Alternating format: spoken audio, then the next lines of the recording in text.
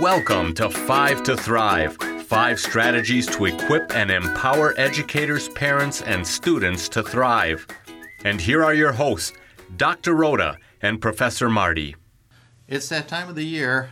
I'm not talking about Christmas, but Christmas certainly is coming, and I won't sing for the sake of the audience. It is time, though, for grading. Maybe you've started. If not, you certainly know there's an awful lot of assessment coming up. And so Dr. Rhoda is going to share some key takeaways, some key insights, and perhaps you'll rethink the whole approach to assessment after listening to what she has to say. Yeah, so a lot of our listeners aren't teachers. And so for those of you who aren't teachers, my apologies. This one is kind of aimed at teachers, but I do also think there's just some insights in here that might be beneficial for anyone wanting to give feedback to somebody else. And I would agree with that. Yeah. Even if you're not a teacher, everyone in some way, shape, or form is assessing situations and assessing job performance and assessing people. And giving feedback and how to do that effectively. So yeah, it's like you said, it's that time of the year. I was working on my final grades for my class right before I walked over here to the studio. So to be transparent, I had just told Dr. Rhoda, because we've been grading exams, and I just had forewarned her, yeah, a little grumpy today. Don't take it personally. So we're going to make it through, and I'll be polished and professional and upbeat. But we all have our moments. Right. So as we're approaching the end of a term, we're starting to spend more energy thinking about how we're going to evaluate our students' progress as teachers. So do you dread assessment? Yes. Yeah, I often do. I never liked taking tests. I don't really like giving or correcting tests now as a teacher. I like papers a bit more, although correcting so many papers is sometimes daunting. And so, do you feel an uncomfortable feeling in your gut when you announce to the class that there's a test next week and they all groan? I definitely do. Assessment means literally to sit beside. Assessment shouldn't be about adding another grade in a grade book or giving students a measurement to see how they're doing compared to other students in the class. I really feel for that student when I hand back the quiz or the test that has a really poor grade on it and they slouch down in their desk and wish they could just become invisible. To me, that's not quality learning in my book. So I started messing around with how I was grading. I've mixed up the types of assessments I give. I've changed rubrics. I've changed category weights. But it never really seemed to make a significant difference for me. I needed to change my mindset about assessment in order to make this important aspect of my work more meaningful to me and to my students. So if my goal in assessment is truly to sit beside my student and understand what they're learning, that's what really matters. What is my student learning? Not the tools that I'm using. I'm spending all this time on tools. I need to really do that mind shift and be thinking about what is my student learning. My whole foundation for assessment needs to shift. Assessment is all those things I do to gather feedback on how they're doing. That conversation I have with them in the hallway, that's assessment. The email they send me asking questions to clarify, that's assessment. Listening in on a small group conversation is assessment. Watching for their nonverbal signs and seeing them look confused or noticing that their eyes are glazed over and they're tuning out, that assessment is every bit as important as an exam, a paper, or a project. But how do I grade those non-cognitive factors? That's where my personal shift came in. I tell my students it's about learning, not about the grade. But do I really believe that? I need to think the same thing as I assess them.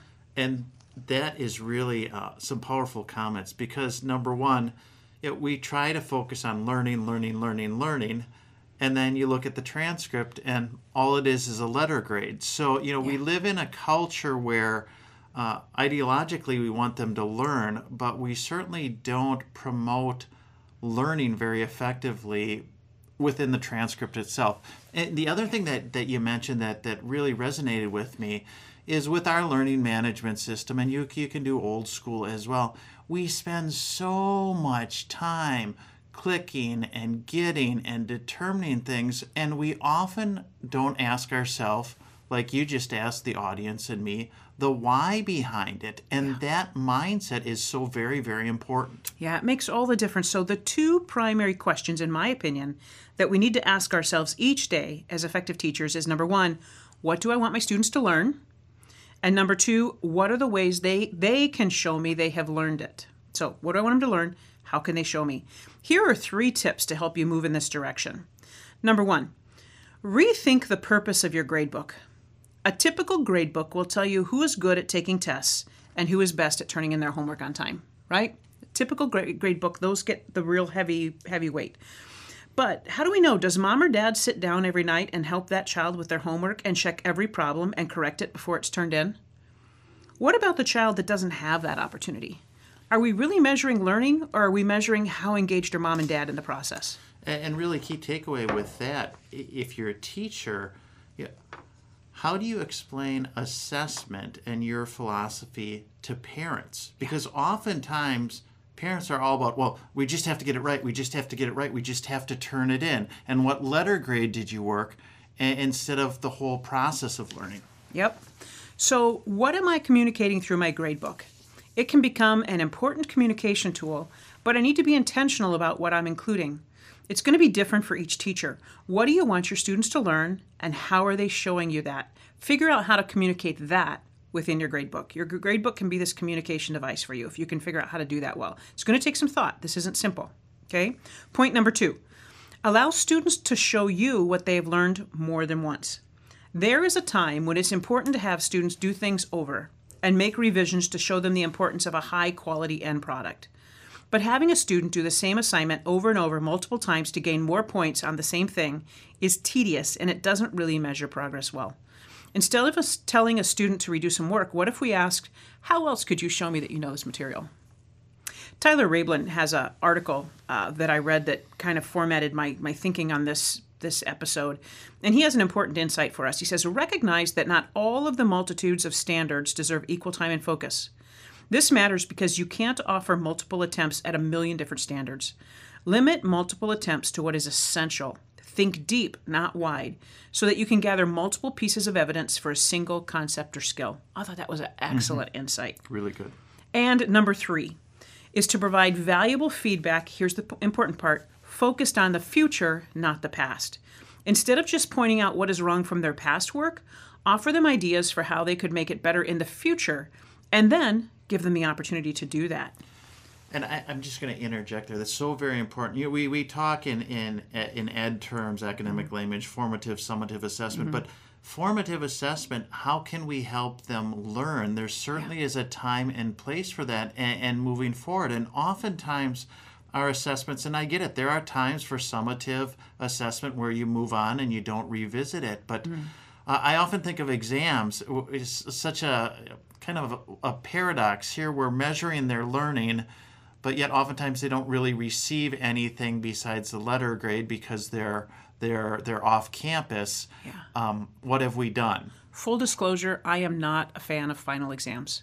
You know, they come in, they take a test, they share with you what they've learned throughout the semester, and you have no time to really give them feedback or build upon what they've missed. And this is the big concluding thing of the whole semester. You want to be able to show them where there's holes or where, and they've got the grade and they moved on. You know, and I'm not a tremendous fan. I almost wish we could give those a couple weeks before the end of the semester so that we could come back and then give them feedback for the last couple of weeks and close up those holes and gaps in their knowledge. Think about it as adults. When we get performance reviews through work, is it helpful when our boss simply states all the things that we're doing poorly? Not for me. I like to have a goal. How can I improve? How can I get better? We need help to see what expectations are and suggestions for how we can better meet them. So how do we give feedback that's not just focused on the past and our mistakes? How do we give feedback that's focused on, and here's what you can do to do better in the future? That's really good with having an action plan, because oftentimes students may realize they got it wrong, but oftentimes, depending on where the student's at, they really don't know what they need to do to improve besides just review the material, which, and then we get to the whole study habits and all things like that. I got a D. Now I'm going to move on to the next thing and not ever understand what I'm missing, right? And we're building on a really weak foundation. So just as we as adults like that feedback, it's the same with students. I am a fan of stating a positive and then stating something they missed and then offering a suggestion for how they can make their work stronger in the future. So I have a funny story for you. We talked about this briefly in an introductory course in ed, and I always use the Oreo cookie analogy, positive, negative, positive. And so, I mean, I'm happy about this, but not so much. When asked what students remembered about class that day, one of the students remembered the Oreo cookie. So, yes, I mean, that was a good takeaway. I was hoping for a little bit more, but you take what you can get sometimes. That's right. Got some milk with those?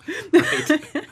So, if we can help them understand what they need to do to make their work stronger in the future, if we really want them to own that feedback, we need to give them then the chance to make that suggested improvement.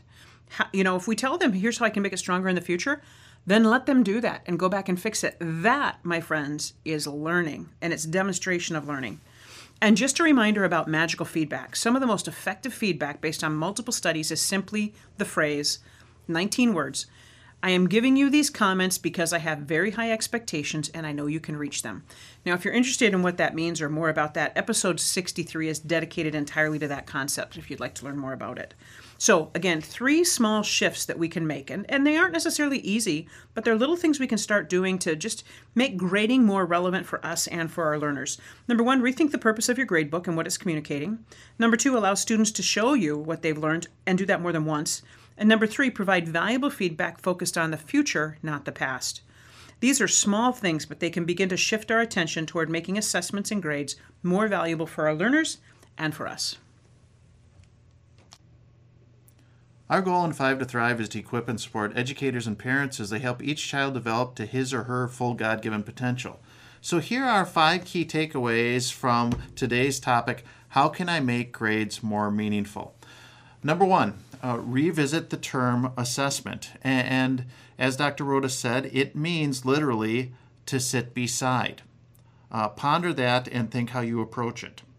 Number 2, when we're talking about assessment, tell your students it's about the learning, not the grade, and model that for them. Number 3, now it's your turn for an action item. Create your own philosophy of assessment. Rethink the purpose of your gradebook. Number 4, allow students to show what they have learned more than once. And finally, number 5, provide valuable feedback focusing on the future and not only the past. Thanks for taking the time to learn with us.